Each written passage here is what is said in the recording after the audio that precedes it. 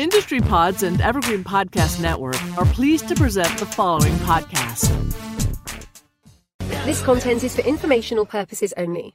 You should not construe any such information or other material as legal, tax, investment, financial, or other advice. Nothing contained on here constitutes a solicitation, recommendation, endorsement, or offer by Draper Goren Holm or any third-party service provider to buy or sell any securities or other financial instruments whatsoever. Hey everyone, it is me. We are here. Joseph is here too. Say hi, Joseph. Hey, what's up? Boom, boom, boom. We're recording. Good morning, everyone. Hey, everyone. Hey, everyone. Hey, everyone. Hey, everyone. I am recording this on the computer now. Hey, everyone. Hey, everyone.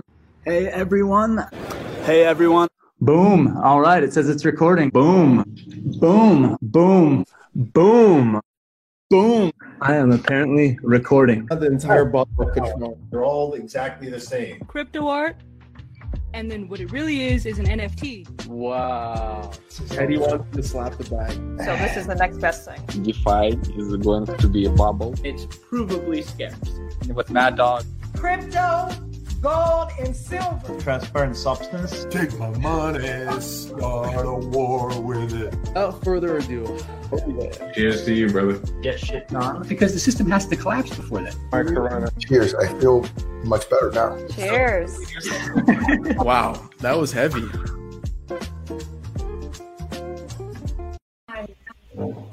Boom. Hey, welcome everybody. Blockchain Booze number 83. What's up, dude? What's up? Hello. Thanks for joining us. Can you answer one question for me before we get started? What's your favorite NFT? Which one you like? I have a favorite. He has a few NFTs. Oh, but which one's your favorite? I think the one that we did plants. The plants one. Ooh, that's pretty cool. Nice. Thanks. It's coming down sometime. We'll have to post them. Nice. I can't wait. You bet. Maybe you can come on the show and tell us about it. Or shoot me a note. We can get you a collaboration with poopoo.eth. Wow. That's my so son. Excited. He's running around now. Nice. Hey, so welcome everybody. Blockchain Booze number 83. I know a ton of you are back in the chat already. Thank you for joining us. Praveen gets a gold medal for being first in the chat. Teddy said, and a very merry boom to you too. So thank you for joining us, everyone backstage, and throw questions in the Q&A for this group. It's going to be a good one. If you aren't backstage, you're watching on Twitter or LinkedIn or YouTube, go to meet.blockchainbooze.io and you can hang out with us live and ask questions in the QA, hang out with the crew. And when we're done, you could turn on your camera and hang out with us too, back at these tables in about 55 minutes. But we've got a great crew. We're live streaming on Lunar Crush. We're reposting this after the fact on Blockchain Radio, so thank you to them as well. But let's jump in. Warm welcome to Michael Wu. This is your first time on Blockchain Booze. Thank you for joining us. And we've got Dr. Adel El-Maziri, somewhat definitely regular backstage, but also regular on stage as my wingman, and Freddie, who you guys should know because he's been on this and most of my other previous incantations of this as well, from H2 Crypto, and that might be a new company to you guys who are watching, and we'll learn a little bit about it. But first off, let's we want to talk about onboarding the masses, but before we get into that subject, I'm sorry, I'm like so distracted by the chat tonight. I'm just watching it and getting excited. But Michael, Amber Group, tell us about it. Give us a little bit about your background. I'm really excited to hear about it. I know you guys are going to be participating next week at LA Blockchain Summit as well. So really happy to have you here. Sure. Thank you, Alan. This is great. So Amber Group, for those of us who don't know about us yet, we are a global crypto finance platform. So we started 4 years ago by 6 of us out of banks, out of tech firms like Bloomberg, etc. So, you know, for the first 2 years of the firm, we were more or less a institutional focused crypto, I guess, boutique investment bank. So at the time, you know, we facilitated trading, facilitated execution, structured products, or lending, etc.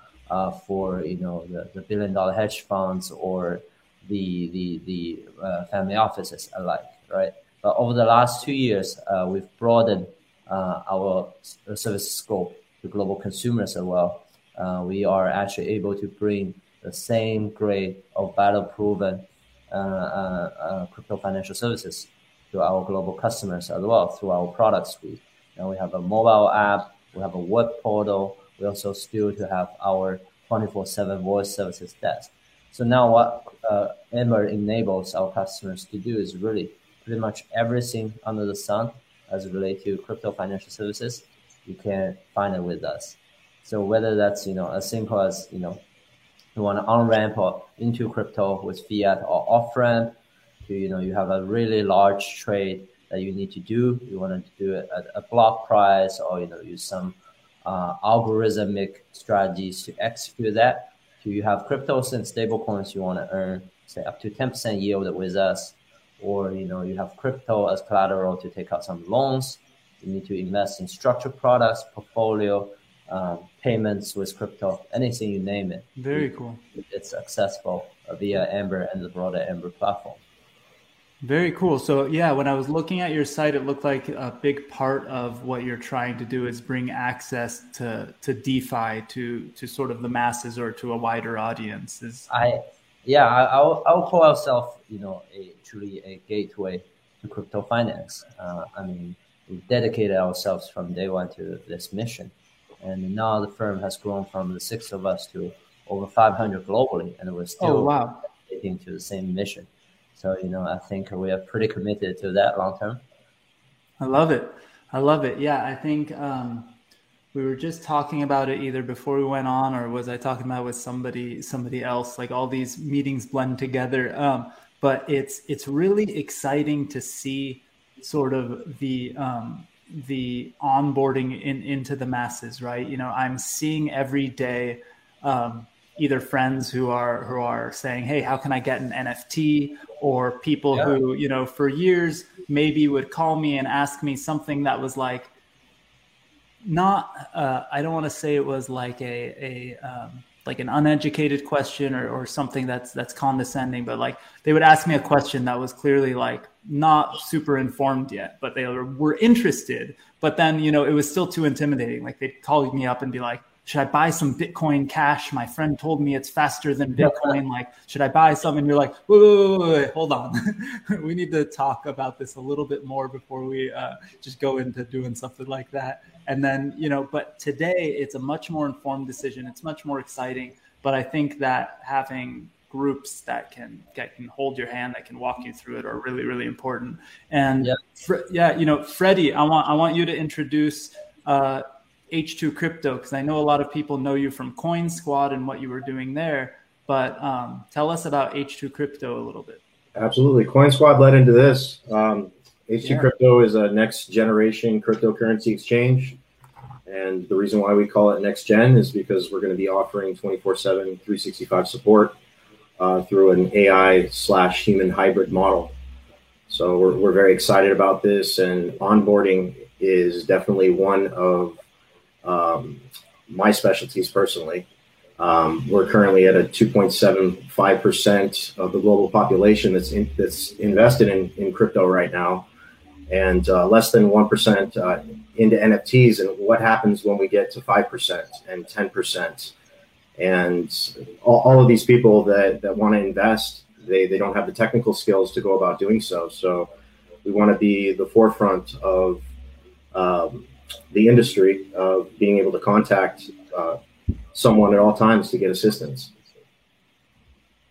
I love it. Yeah, I mean, that's one of the biggest problems in this space, right? Like everybody's amount of dollars, you know, or amount of money is, you know, the amount that is meaningful to them. It's a sliding scale, right? Like to me, it might mean $50 is meaningful, and somebody else might be $10, and somebody else might be $1,000. And I think that's one of the biggest problems with crypto in general. If you follow the comments on like a Coinbase post or a Binance post or a Kraken post, it's just full of pissed off customers who are like, I made a deposit and I can't reach a human being, right? And it's just so important for people, especially when they're onboarding, to have somebody they trust on the other line, somebody they can call.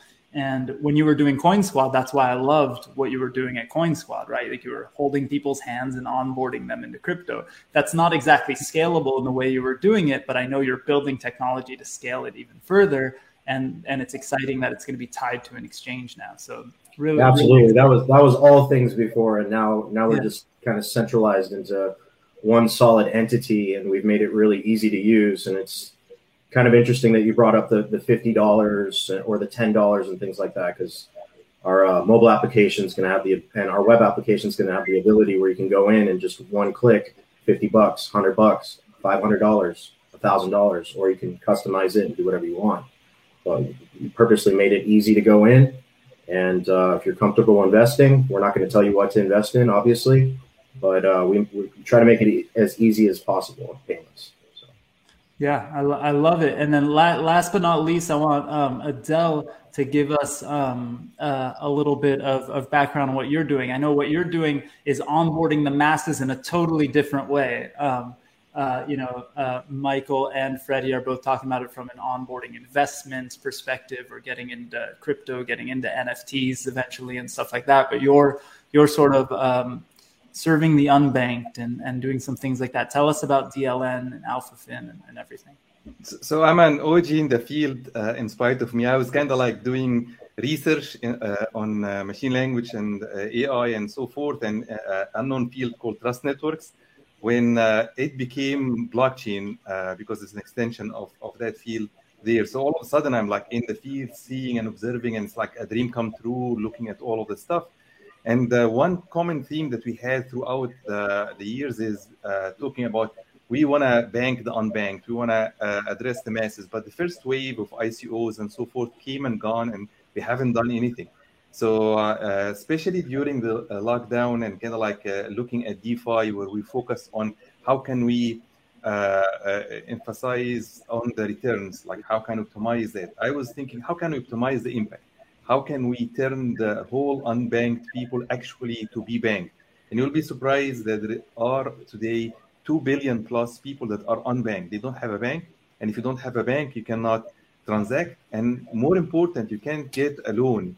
And if you can't get a loan, you cannot start a business, you cannot do anything. So I am trying to take that angle and go where nobody can venture to go, in the sense of like, how can we get the masses, the people that are trying to borrow small amounts, but millions and millions of them? How can we help the people go? Because if you give a person a loan, you help one person, but teach a community how to manage lending, then they can solve all the problems by themselves. And we have the technology. We can do it today. That's what DLN is all about. I love it. Yeah, it's so important. And it's funny, we were jumping into this. We were talking about the creation of DLN. You were talking about how you met us on Blockchain Booze and all that stuff. And it's pretty great, this community that's come together. We joke and talk about, people in the chat are talking about kiwis right now, because one of our regulars is in New Zealand, and I posted an emoji of a kiwi. Hey, cheers, Adele. Cheers. But I know a lot of you, Michael, you're in Singapore, you're drinking coffee. We just posted, somebody in the comments said that they're in Tonga, and they're drinking coffee with us. So, we don't discriminate. Drink whatever you want, or don't drink at all. We're here to hang out. But it's exciting, right? We're Blockchain Booze number 83. Community no longer as to be, Freddie and I were talking before we got on stage about 805 Startups, a local startup community next to where we live, right? Which, shout out to them. But community doesn't have to mean right here in this geographic location within the driving distance of my condo. We're all in the metaverse anyway, so community is all virtually. Yes, it doesn't even mean the globe. It can mean the metaverse, which is even better, right? Like it can be anywhere, anytime, and we can invent the anywhere and anytime, right? Like that's the beauty of where we're at. And we met Adel, and he was sort of, talking about these micro loans and these opportunities using crypto technology. And I swear a few months before, right pre-COVID, I was sitting in a bus at an event. We were driving from one place to another, overhearing Joseph, my partner, and a friend of ours, Sid, who's the director of the Draper Venture Network, basically talking about the exact same product Adel wanted to launch. But Adel, with DeFi, had created, or at least mapped out the actual engine that could make it happen, right? And this is all because we're meeting in these different places in the metaverse, in the real world, wherever we end up being, and it's so much fun. And so I will say to the people who are messaging from LinkedIn, from YouTube, Twitter, everywhere else, hop into meet.blockchainbooze.io if you're back there and you have questions for Freddie, Michael, or Adel. Shoot them back there, or for me. We've been talking mostly NFTs the last few months on Blockchain Booze, and I see Adel. What's funny is I posted in the Discord for Boring Stone. This is an NFT campaign some of the Blockchain Booze members put together and some of our friends put together. And I posted, this one is going to be mostly about onboarding people into crypto. And then I shared the picture, and I saw Adel's face on it, and I went, uh-oh. We're going to end up talking ridiculous crap about NFTs for an hour, because Adel has as crazy of ideas as I do, or maybe crazier. But let's stick to the main sort of onboarding for now. I think I would like to hear from Adel first on this, because I think it's a different answer maybe for the developing world versus the non-developed world. But, Adel, for what you're building, talking about micro loans and bringing in unbanked people in the crypto, what's maybe the biggest hurdle for bringing in mass adoption or bringing in the masses into our ecosystem? So there are about like 3 or 4 hurdles in there, and I got a little bit of humility to understand when you go on the ground and really start working with the people. Number one, they don't know what crypto is or blockchain is, and they don't frankly care about that. They care about what makes their life easier. So if you make the system much easier to use, make it friendly, use the current existing technology that they are used for. For example, we're speaking over TCP IP right now, but nobody understands how it works in there. I know because I studied it, but the people want to just click it on and it works. That's what they want to do. So that's one big hurdle around that. UI, UX is another hurdle of when you are talking to people and say hey, let's start by creating accounts in MetaMask. What's that? And they keep teaching all of the stuff. They want to just maximum get an app on their system and then log in, just like Facebook or any other thing that they can use today and work through that. That's the second thing. And the third thing, especially in developing countries and so forth, is that although people know of English, they might have a language barrier. So localization plays a really big role. In DLN, we've had to translate the interface into Bengali and into Arabic, so that as we are going into every jurisdiction, we are basically translating that. The final thing there is to be cognizant of the jurisdiction compliance and all of those pieces there, because if you truly want to reach not 10,000 or 100,000, but you want to reach 10 million, 100 million, 1 billion people in there, you will have to make sure that you are in compliance of the current regulations on the ground, so that you don't have any speed bumps. And that takes time, takes work on the ground. You need to go and actually talk with the people, address monetary authorities, talk with them, say hey, we're doing this, everything is clear, here is our processes, what we do in the KYC and all that stuff. And I'll throw a little bit of a bone to Frederick here, because one of the biggest thing is people want to talk to somebody. So even in our app, we've created a chat system so that we can have the people talk. And finally, to Michael around, okay, how do I connect to my actual banking in the bank? Because, not everybody want to remain into crypto. You want to go and buy a sandwich and you want to pay the vendor in there. Sometimes when you say hey, I'll give you some Bitcoin, and it's I'll give you something else. You might not like it. So those were kind of the lessons that I have learned through that. Patience, sustainability, and community is everything. Push through it. Other effort. Are you hitting any hurdles in these countries that you're targeting with governments or with legal issues in terms of utilizing crypto? Are there legal barriers to crypto adoption in most of these places? And which places are you most targeting? You obviously, if you said Arabic, you're targeting some of the Arabic countries, but that's a great question. And I started in the most difficult areas. So it's kind of give me the most regulated, the most poor areas of the entire globe. So that's where I started with India. And it has a lot of regulations going there. I have not set foot in India myself in there, but through the on the ground MFI. MFI is a microfinance institution.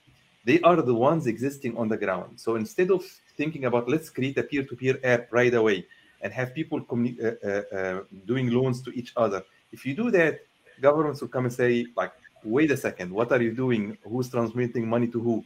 We want all of those records. But instead, I basically said, okay, who is on the ground? MFIs. Let's talk with MFIs. Let's embrace what they are doing. Show them a better system. Here is how we can facilitate that. Here is how we can generate your money. So the MFIs that I'm talking with is I'll give you 3% plus on doing the exact same thing that you are doing today, but just streamlining the back end, how your operations work. And then from there, we enhance what they are doing by showing them you are not alone. Once we verify who you are and verify your users, now the world becomes a truly global village that we can now go. Because in a banking system, if I want to send money to you, to our cousins in Africa, we'll pay $45 each, even if you're sending $100, which is a big sum. But on a blockchain, you can just do that on Casper. It's a few cents, and that's it. It's done, and it's very quickly. So you guys are building on Casper?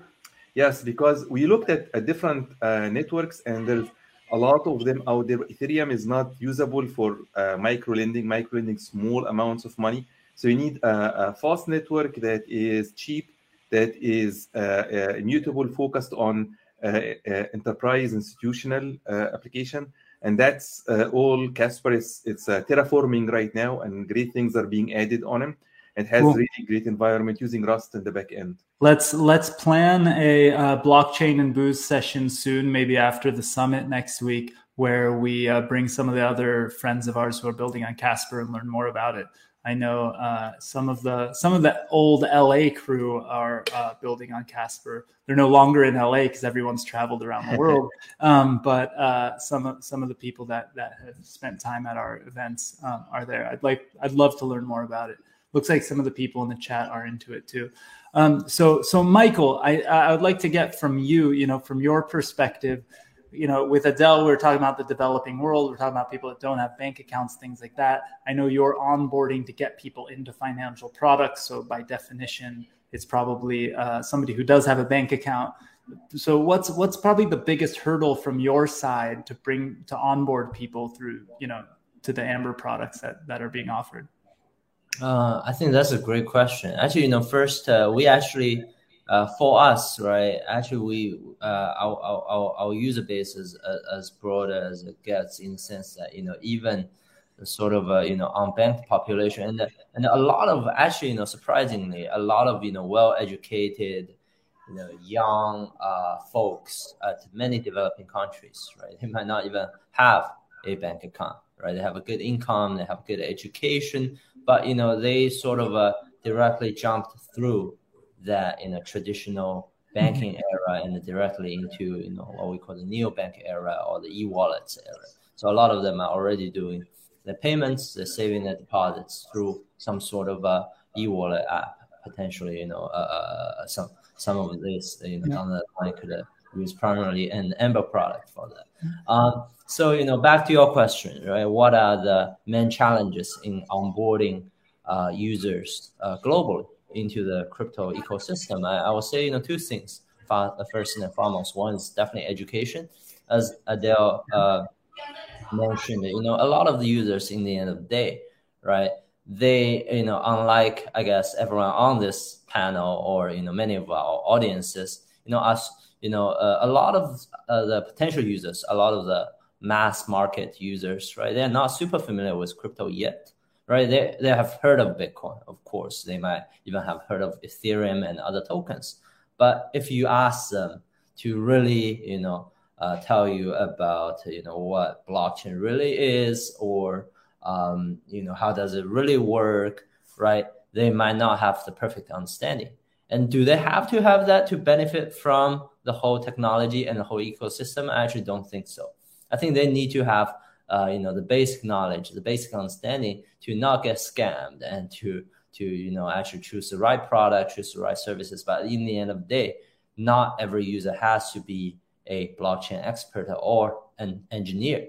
Neither do they have to be some financial expert, right? So, they need to be educated in ways they can understand, in ways they want to listen, in ways that are not overwhelming or intimidating to them. I think, a lot of the folks in the crypto ecosystem, tend to underestimate that, because day in and day out, we are talking crypto, right? So it becomes so natural to us. We would assume it's so easy and, it's a no-brainer to others. That's unfortunately not the case yet, right? Yeah. So that's education, in ways users can actually understand and in ways that are, they feel that this is something for them rather than, okay, not for me, this is too intimidating, right? Secondly, you got to give them an easy enough experience and, enough reasons to overcome. There will always be an initial learning hurdle with any products, crypto or not. Right? So you need to give them enough reasons to overcome that initial learning curve. And that could be, like Adele said, this could be cheaper for them. This could actually save them a lot of money. The user experience could be a lot better once they get used to it, or it's a lot more convenient, or it could be a bit of everything. What Ember Group does in a way is to make it easier and, actually deliver what we call the long-term value to the end user, whether the end user is a billion-dollar institution or, a young person just starting his or her life, right? They all want the same thing. They want better products. They want a product that's easier to use, so it's convenient and saves their time. And, they want something that they can understand, right? If you combine these three things, actually, you tend to have a very powerful product. And I think, whether that's someone already have a bank account and, wanna just wire easily from their bank account to ours, right? Which is, very easy. They feel very safe. They feel the whole environment is very regulated and compliant, right? Or if it's someone who doesn't even have a bank account yet, but has an e-wallet in, say, Latin America, Africa, Southeast Asia, wherever they are, right? They want an easy experience to transfer that money from their e-wallet to our wallet. So enjoy a better interest so they can continue to spend it easily. So they can actually, invest in a lot more attractive products rather than, the limited choices offered in their local markets or what's successful currently for them, right? So this kind of empowerment, I think, is done through technology. Crypto as an asset is appealing. Crypto finance as an underlying technology, I think, is even more appealing and it can benefit a even broader consumer base. Oh, for sure. I think we, in the United States, especially when you say e-wallet, for example, I didn't even know what you were talking about at first. And I was like, oh yeah, all the wallets that people use in other parts of the world, except for here, because here we're like trapped essentially into the current banking system. They built these walled gardens and we're kind of stuck in them unless you're a crypto nerd. Like the other day, I tested a crypto product and I borrowed money from a crypto product. and the money went to my normal US bank account same day. Like my mind was blown. I did it on my phone, clicked I agree, and literally I checked my bank account a few hours later, it was in it. And then I went to wire the money back to pay back the loan the same day. And it took me a week to get it from my actual bank account to wire to that group because they wanted me to come into the bank to sign a document. And so I called them and argued with them. And I was like, I don't want to go into the bank. And I was like, it's COVID times. I'm not coming. So do a Zoom meeting with me, verify my identity that way, whatever you want. And I argued with them until finally they made an exception for me like 3 days later and wired the money back to my account at the other product. But it was so funny because it was one of the first times ever where I used a crypto product where, always with crypto products, you almost never have to interact with humans to get it done, and you can do it in a fast way. But the product is usually clunky and shitty, or you have to learn to use a wallet in a situation that we've gotten used to. So it feels normal to us, but that if you were looking over somebody brand new's shoulder, they'd be so confused, right? But it was a simple product in an app. I was able to wire money to my bank account straight out of it with just clicks and verifying identity on my phone. It was very easy. But then the hurdle for me was actually getting the money back to the crypto world, which it was the first time I ever had that issue. But I also don't try to send money. I'm already all in on crypto, so I haven't tried to send money from a U.S. bank account to the crypto world in a long time. But it's really interesting. Freddie, I think all of these things, right? What Adele is working on is actually sort of onboarding people, getting them comfortable. What Michael's working on and what you're working on the exchange side is all getting people comfortable getting into the crypto world. Yeah. How do you envision then, going from, because I know that you are you would not be satisfied with just using a simple exchange yourself, buying some crypto and holding it, right? Like I know you're super into Hashgraph and all that we've talked about in years past, maybe not anymore. I'm just throwing something out there, but you play around and you start to get into it. And I think that the easy education, the part that Michael is talking about, is so spot on, right? We need to get people comfortable and get them in. Once they're in, if they want to dive down the rabbit hole, learn about NFTs, learn about more sophisticated things, they now have a solid foundation and a team around them, right? So I look at you as the team around people to get them to the next level. Where do you envision the next level? And I don't necessarily mean what products H2O would bring, but maybe if H2 Crypto will bring other products. But I'm more thinking I get into crypto, or my friend from high school gets into crypto that's not as big of a nerd as me. How do we get them into NFTs, or what do you think is next? You got to listen to the client. The client comes first. So, your long-term value proposition, whatever you're creating, we were talking about channels of communication before, having that readily available for the client. We talked about education. We talked about multilingual. We talked about channels of communication. Those channels of communication have to be open and readily available. And those channels of communication have to be secure channels of communication. So whether that's an AI chatbot or an email or actually calling in and having the opportunity to speak with a human or AI agent, that needs to be readily available. And you really got to look into the client in general, individually. What demographic are they from? Because older clients, they want to call in. Maybe younger generations, they want to get in and speak on Twitter, or they want to just use a chatbot and just type something in really quickly, or send an email because they've got other things to do during the day. But the client service representatives needs to get back to them immediately. Service level agreements need to be met, and that person's special. That client is special, and they need to get taken care of immediately. So I wouldn't say, we need to use the most extravagant thing. You can just really go in and use things that are very simple, but just be there and listen to the client. What do they need? And then build your technology around that to be able to improve their experience so that they fall down the rabbit hole and then they get interested in crypto, and everything goes from there. Yeah.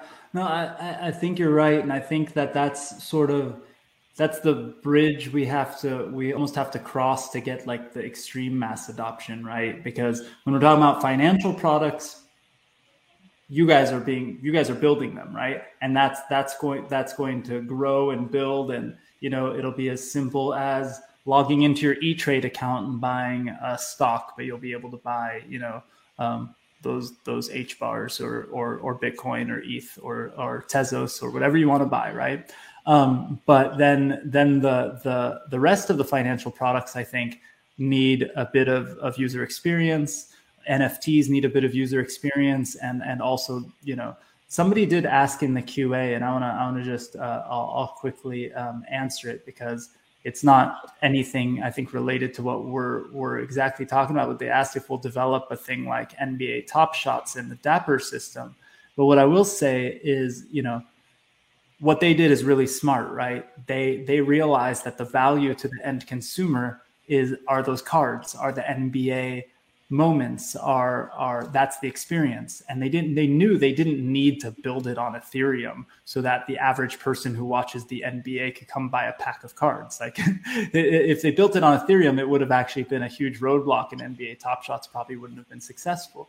But what I'm seeing is that examples of the best parts of that, right? The ease of use and the user experience are being adopted by people who are doing things on other chains, who are doing things on Ethereum. Calamint, one of our portfolio companies at Draper Goren Home, has the ability for you to buy Tezos with your credit card on their site, which essentially means you could buy NFTs with a credit card. They've eased the process. They've made it easier. And each of the platforms is beginning to do that more and more. And, it used to be, think about this, it wasn't that long ago. And we think about it as like the ancient days for the people who are in the space. But like in linear, normal, everyday time, just a few years ago, almost every single crypto exchange, you needed to onboard with crypto. Like, there was, when Kraken and Coinbase and groups like that allowed you to start using your credit cards or your bank accounts to onboard. If your bank account allowed you to onboard onto crypto, you'd be able to do it. But previous to that, and even during that, so many people had to get their Bitcoin by meeting a person in real life on like local Bitcoins, or finding some weird workaround, or like, doing something semi-shady, even though they're not doing anything shady. Like the process was shady. And so that's kind of how it is with NFTs at the moment, right? You go on to Coinbase, you'll go on to H2 Crypto soon, or you go to Amber Group, you'll buy your ETH, right? And then you'll send your ETH to a MetaMask wallet, and then that MetaMask wallet interacts with the minting site on, desperateapewives.com or wherever you're minting. I was trying to mint there today, so that's why I was thinking about it. But I also asked, like, it's ridiculous. Like, is this real life? Like, it's pretty funny, but nobody's connecting with their card. And I remember when we had OpenSea on here about a year ago, we were talking to one of the founders, and they asked us, they were like, do you think the price of these NFTs would even be this high if we were actually connecting to our everyday bank account, connecting to our paycheck, connecting to our credit card? Probably not, because I think that most of us couldn't make that leap. But with magical internet money, you can. So maybe there's a benefit to completely separating the systems and having this metaverse life where, one ETH is no big deal, but $3,000 is life-changing. One ETH is actually worth more than $3,000. So it is interesting, to look at it from those different perspectives. But anyway, I think that a lot of folks are building that in. Now, I have this question. Actually, this is actually interesting. Jing is asking a question towards Michael, but I think Adele, this might hit you as well. And Freddie, I know you're focused on the US right now, but that might change. Jing said, I'm not sure if this was discussed already, or we haven't, but I planned on touching it. So thank you, Jing. He said China banned crypto, and he sees that Amber is based in Hong Kong. So how is regulation in Hong Kong? But I know you're also based in Singapore, which is a big crypto hub and a more clear jurisdiction. I'd love to hear what you have to say on jurisdictions and participation globally? Sure. I mean, for Amber Group, it's pretty easy. I mean, we are global from day one. Actually, right now, you look at our customer base, right? It's really across the globe.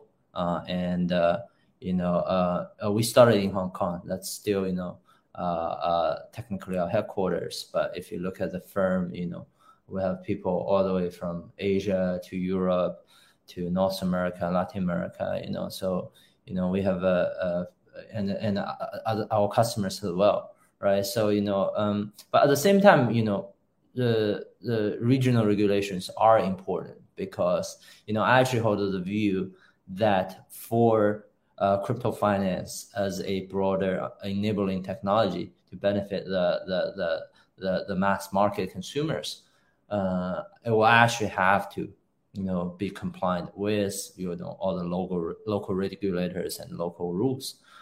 That's just unavoidable. Otherwise, you can't even deliver your products properly to the hands of most consumers, which you sort of miss the whole point. Now, in case like you mentioned, Singapore, where I am, is actually one of the jurisdictions that I would say has a very clear regulatory framework, and that's important. I actually think the most important thing for an entrepreneur is long-term planning, right? Long-term strategic planning, and with sort of the regulatory certainty and the regulatory framework is what you are getting to, right? What rules you need to operate around. And in the case of Singapore, there's a clear licensing scheme now around crypto, and there are more and more sort of openness, and the policymakers are proactively thinking about how to regulate the industry, how to even support the industry, and how to protect the consumers and all of that, which I think fundamentally are important. Elsewhere, some jurisdictions it's clearer, some are less clear, but I think the bottom line is always the same.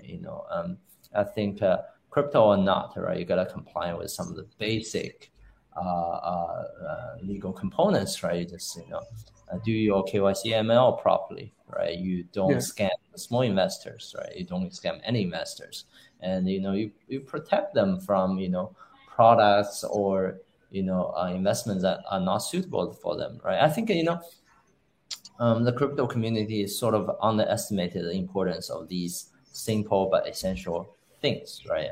In the end of the day, right? I know we argue about data privacy and all of that, right? But at the same time, crypto had a little bit of a bad history in the beginning because of bad actors, right? And nowadays, you sort of want to bring it to the daylight, to bring it to mainstream. You sort of have to do your best as crypto entrepreneurs to really separate yourself from all these stuff, right?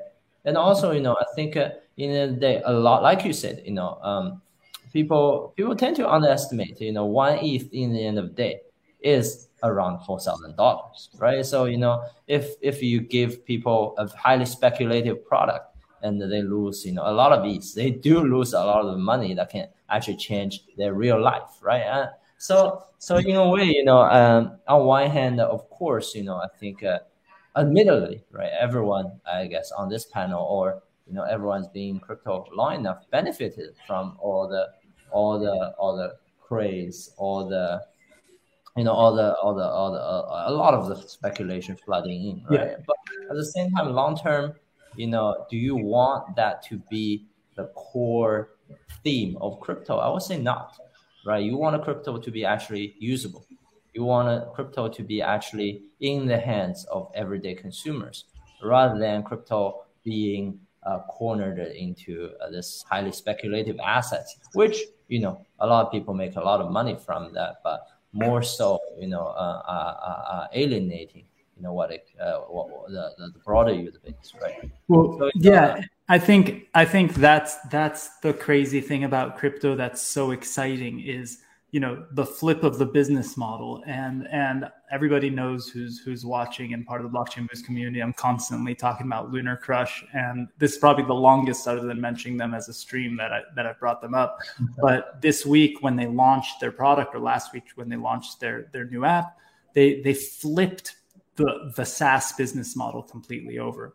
But the ownership business model that crypto has kind of flipped is crazy, right? Like, to think that I've been a Wells Fargo customer, for example, actually not really anymore, because I'm so fed up with them. But I got an account at Wells Fargo when I was like 15 or 16 years old, when I got my first job, and I had to lie on my age, and I knew somebody who worked at Wells Fargo. So even though I didn't have a driver's license to show the age, he kind of let me create an account. So I have an account there for over 20 years, that means, right? And I don't own a share of Wells Fargo stock, right? But at one point, when Uniswap decided to decentralize their ownership and bring, basically, reward the masses for participation, I received tokens for my usage of their protocol, of their system. And it's very common in crypto. I always joke with people that I'm constantly spending money experimenting. I spend money on gas fees. I cry about it all the time. We all go to fees.wtf and literally say, what the F? Like, it's crazy. But then all of a sudden, that thing that Adele and I were texting about a year ago and goofing around with dropped some tokens for me, and Uniswap dropped some tokens for me. And the more you participate, the more you might own. But what's funny about that is that that's what community banking was supposed to originally be. The earliest banks in history, people would pool together and do what Adele is doing. They'd support the farmers in their communities. They'd support each other, and they'd take care of each other. And essentially, they would own the community bank together. The community would own the bank. And it went completely one direction for so long. Now the pendulum is swinging back. And I think that's part of the beauty of it all, right? Like, we need the people who are building to be good actors and to weed out the bad actors. And I think crypto is really good at that. The smartest people, you can't scam the smartest people in the world for very long without getting completely wrecked. Like, and time after time, the hackers and the people that do that get found out because the crypto community comes together and gets them, right? And hands them on a silver platter to the regulators. But, you want also the regulators to stay out, because certain ideas like ownership are somehow a monopoly of governments and regulators.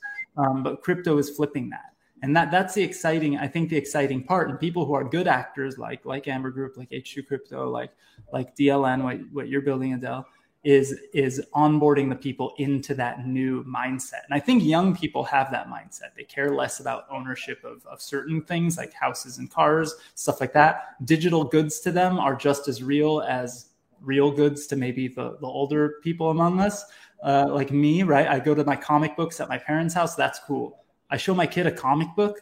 To him, that's cool. But the digital version on an iPad is cooler. He likes NFTs just as much as his Pokemon cards, and probably more. Like, that's a paradigm shift, right? And so digital goods, I'm watching the chat. I have my screen set up so I can watch the chat backstage, the people, and I'm seeing David Rankin, one of our regulars, talking about selling his properties on crypto voxels and how he's got a couple spots still, waterfront, and they're talking about speculating and buying and selling real estate on the metaverse. I truly believe my kids will be more into the ownership of that than if I can somehow level up my personal life and get us like a vacation home. Like, they probably would care more about, but did you buy that land in Decentraland? I'm convinced that will mean more to them 20 years from now than this stuff. And it's mind blowing, right? Freddie, I want to hear you talk a little bit, because we've been going, but like, I think, and I'll jump into the QA. So anybody, actually, let me just throw out there really quickly to everyone. I'll bring that thing up. Oh, I'm looking at the wrong screen. I think, what was the headline on Boring Stone? It said something like, Blockchain Boost's terrible host makes no apologies. So here I am, guys. Go to meet.blockchainboost.io if you want to ask questions. But in about 10 minutes, when we're done with hang in with the crew, you'll be able to turn on your camera and hang with us as well. So go into the QA. I'll power through those in a second. But, Freddie, I bring up, we're pushing and pulling on all this stuff. And I'd like to get, your perspective, because pre-H2 crypto, you were helping onboard, sometimes, by default, if it's somebody that could, afford to pay somebody to be their wingman and do something, you were helping people buy, big buys or set up their hardware wallets, do some things like that, and really help onboard them. In that sort of real world, helping people on, it's been a long time since I, looked over somebody's shoulder and said, okay, here's how to use MetaMask.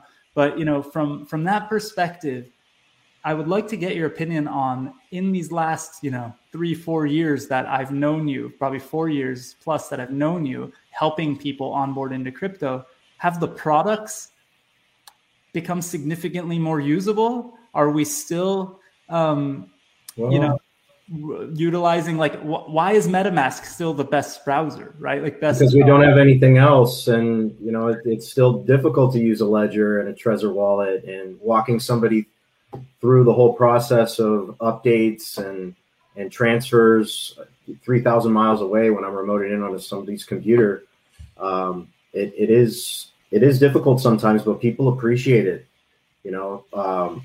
When people are scared, they want somebody to reach out to. And I make a comparison. It's kind of like having children and then teaching them how to swim for the first time.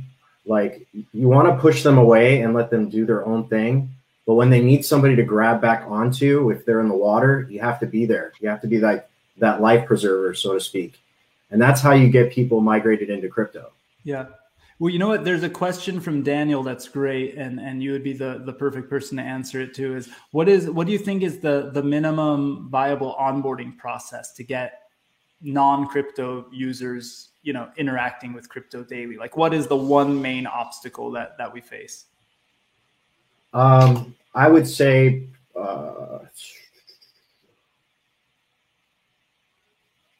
there's too many. No, I would say unique identifiers. Just making sure that it is that person who says that they are that person, and making sure that they're accessing their account. That's I think you're looking at it from the perspective of maybe protecting the exchange or using it from the exchange. And I can tell what mindset you're in right now. But always. I think Michael did say education, and I think that's a big part of what you've always done. You always host the local meetups. You're always teaching people and onboarding them, and just getting them comfortable with the idea, right? Yeah, you've got to gradually get them into, again, falling down that rabbit hole and getting into a certain type of crypto or a certain type of community. You've got to gauge their understanding, because it's a steep learning curve, and you got to make it easier for them and get them into once they're into purchasing something, or whether it's a certain NFT or it's a certain type of cryptocurrency, then they start seeing the value in it, because they start getting into the ecosystem and talking to other people that are into it. And then they get into another group, so they might be into Ethereum one day, and then the next day they're into Tezos, and then they're into Hedera and Internet Computer or something. But it's just gradually getting them into it and getting them acquainted with this new technology and how it works, so to speak. Interesting. Yeah, I'm gonna kill a couple of these questions back here really easily. One person, of course, anonymously asked, "How much have you spent on gas?" My only public wallet is a long.eth. And you can look at that yourself. Go to fees.wtf and put in the address for long.eth, and you can cry with me. I don't even want to look. I don't look anymore. It's because I think about all the times. Think about a year and a half ago, 2 years ago, Adele, when we were like testing NFTs, testing how to do an airdrop for NFTs, creating NFT contracts, and spending like an ETH and going, shit, I just spent $300, but one ETH today is like $4,000. So you get, and it shows you how much ETH you spent on gas and today's value, which is the scary part. I don't even want to know. I think that the education will eventually pay for itself better than, it'll have a higher return than most universities. Sorry, Adele. No, I'm 100% with you. I think that okay. Maybe it might be one of the last questions. I want to. Jing had a few questions, related to. Coop, I see your question. That's going to be way longer on creating a whole NFT platform. We should just do a meeting separately or do a hangout session specifically about how to launch an NFT platform. I've done it on Tezos with a thing called OpenMinter, but it takes some time and it's tough, not easy. But we can do a whole session on that if we want to.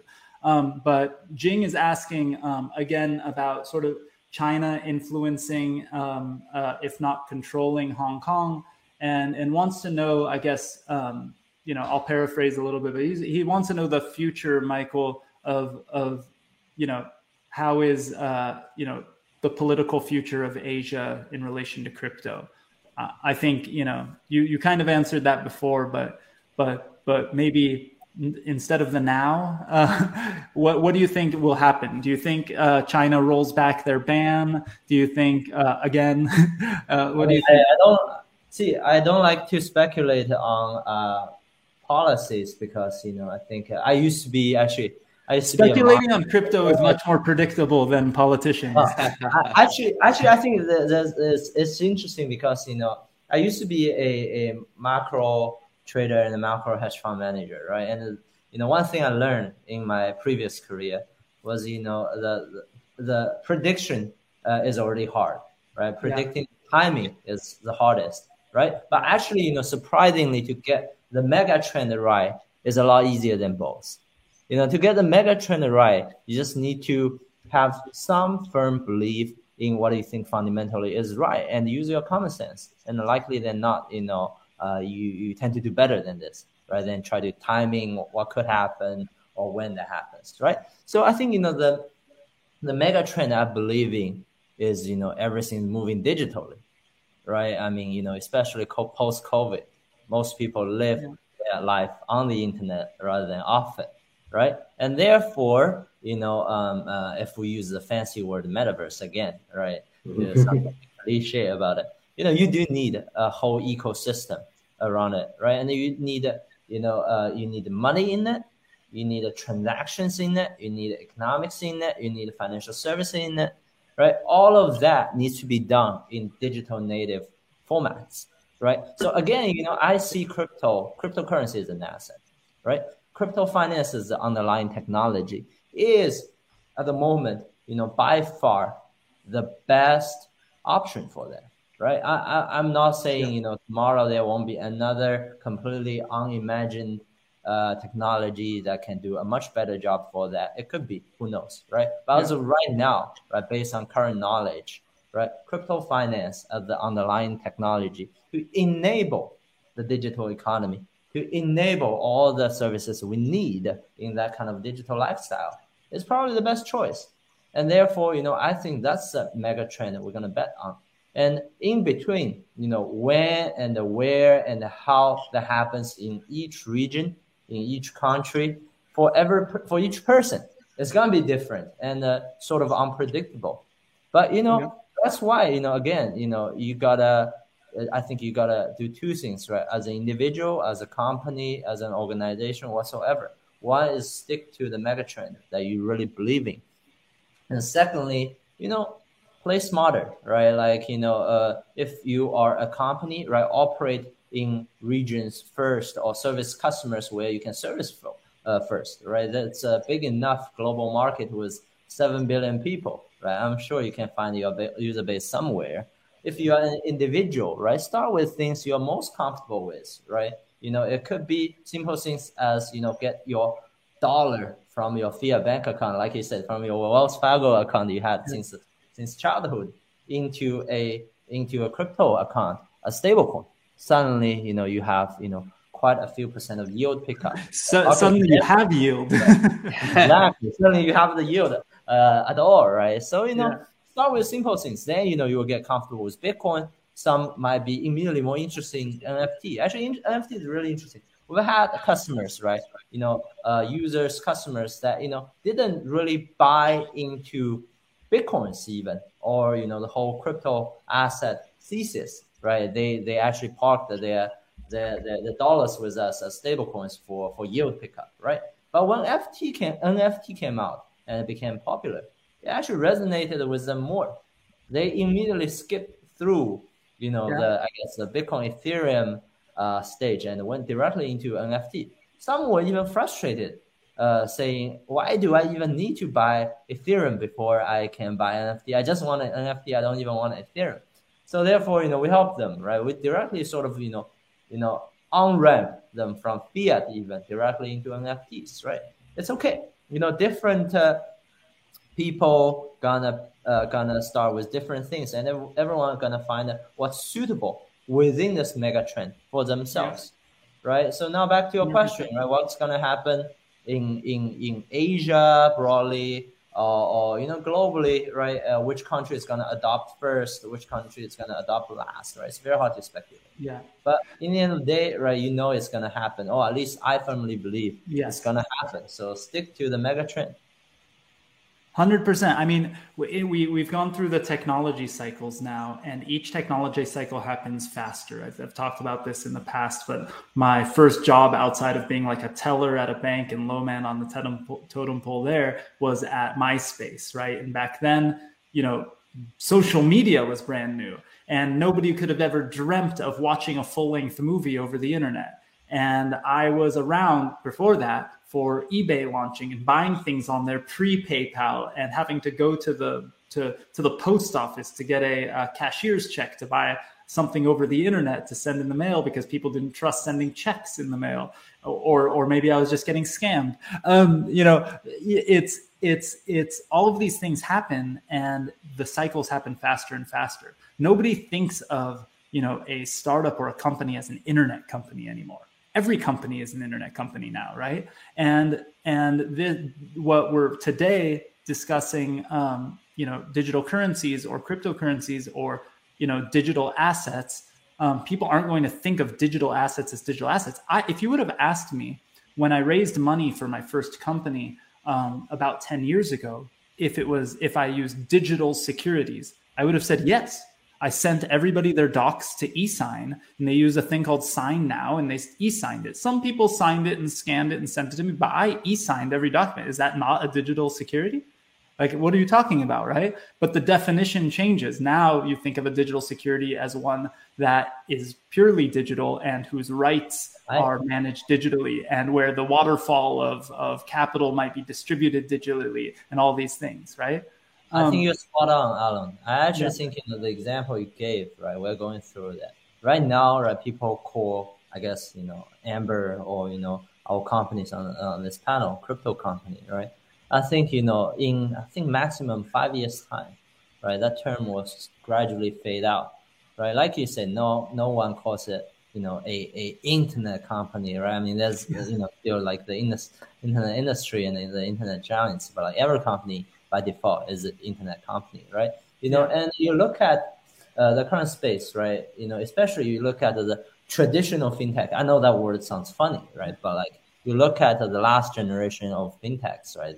All the Robinhood, Revolut, Cash Apps alike, they're becoming crypto company.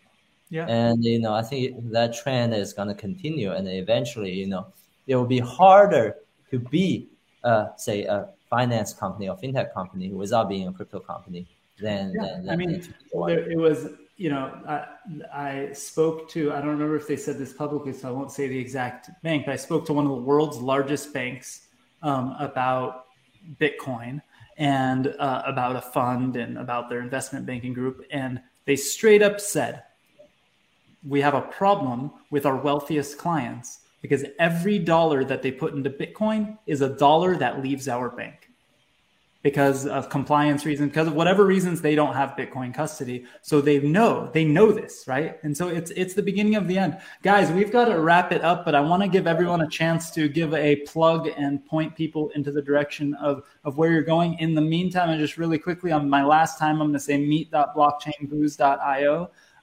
Come there if you want to turn on your camera and talk to me and some of the crew in a couple minutes.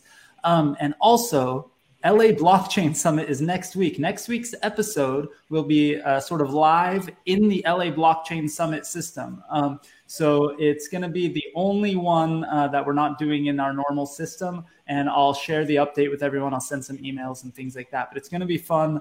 I think Punk Apestrong might host that one, not me. He's going to give me a break. But we'll see. We'll see. We're working on some surprises. And all of you regulars, I hope you come. I'm gonna come up with some surprises and prizes and things for the top community members because I feel like this is a big milestone. It'll be episode 84, a little under 2 years, but I don't care. I'm going to call it the 2-year celebration or something. It's going to be fun. So Adele, why don't you tell us where to go for DLN before we sign off. DLN.org and at DLN DAO, and I'm on LinkedIn, so just hit me up and come help with the community. Love it. Freddie, do you have any updates on H2 Crypto launch? I know yes, we're launching soon, and the website will be up very soon. Okay, so cool. you can go to h2crypto.io and sign up for our mailing list right now. Follow us on LinkedIn, Facebook, and Twitter. And thank you. Love it. And Michael, where's the best landing page for Amber Group, and where do we follow you on social? It's fairly easy. Just type ambergroup.io at your browser. You get to our homepage. You can find our products, download them, start using them. Find me on Twitter. Find us on Twitter, I guess, with the handle ambergroup.io, or, find me at Michael Wu Amber. Happy to chat. Awesome. Thank you guys so much. Here, look, Matt Bozio, who's our director of events, is sitting and watching us right now on YouTube. Awesome. He's working his ass off right now preparing for LA Blockchain Summit. So thanks, Matt. Another one we brought into crypto from the outside world. I love it. Although he was getting into it, and that's how we discovered him. But amazing. Thank you guys so much. I'm going to call on all of you guys to be my wingmen on future episodes and come join the show. Thank you so much. I'll see you guys soon. I'll see you. All three of you will be at LA Blockchain Summit. Sure. I'm so excited for that, and I hope everyone else joins us there. It's free, and there's even a few different ways to earn some crypto by participating. So we pay people every year to come learn about crypto. So no excuses. Come. We'll hopefully give you your first crypto if you don't have any already. Thank you, everyone. Go to meet.blockchainbooze.io.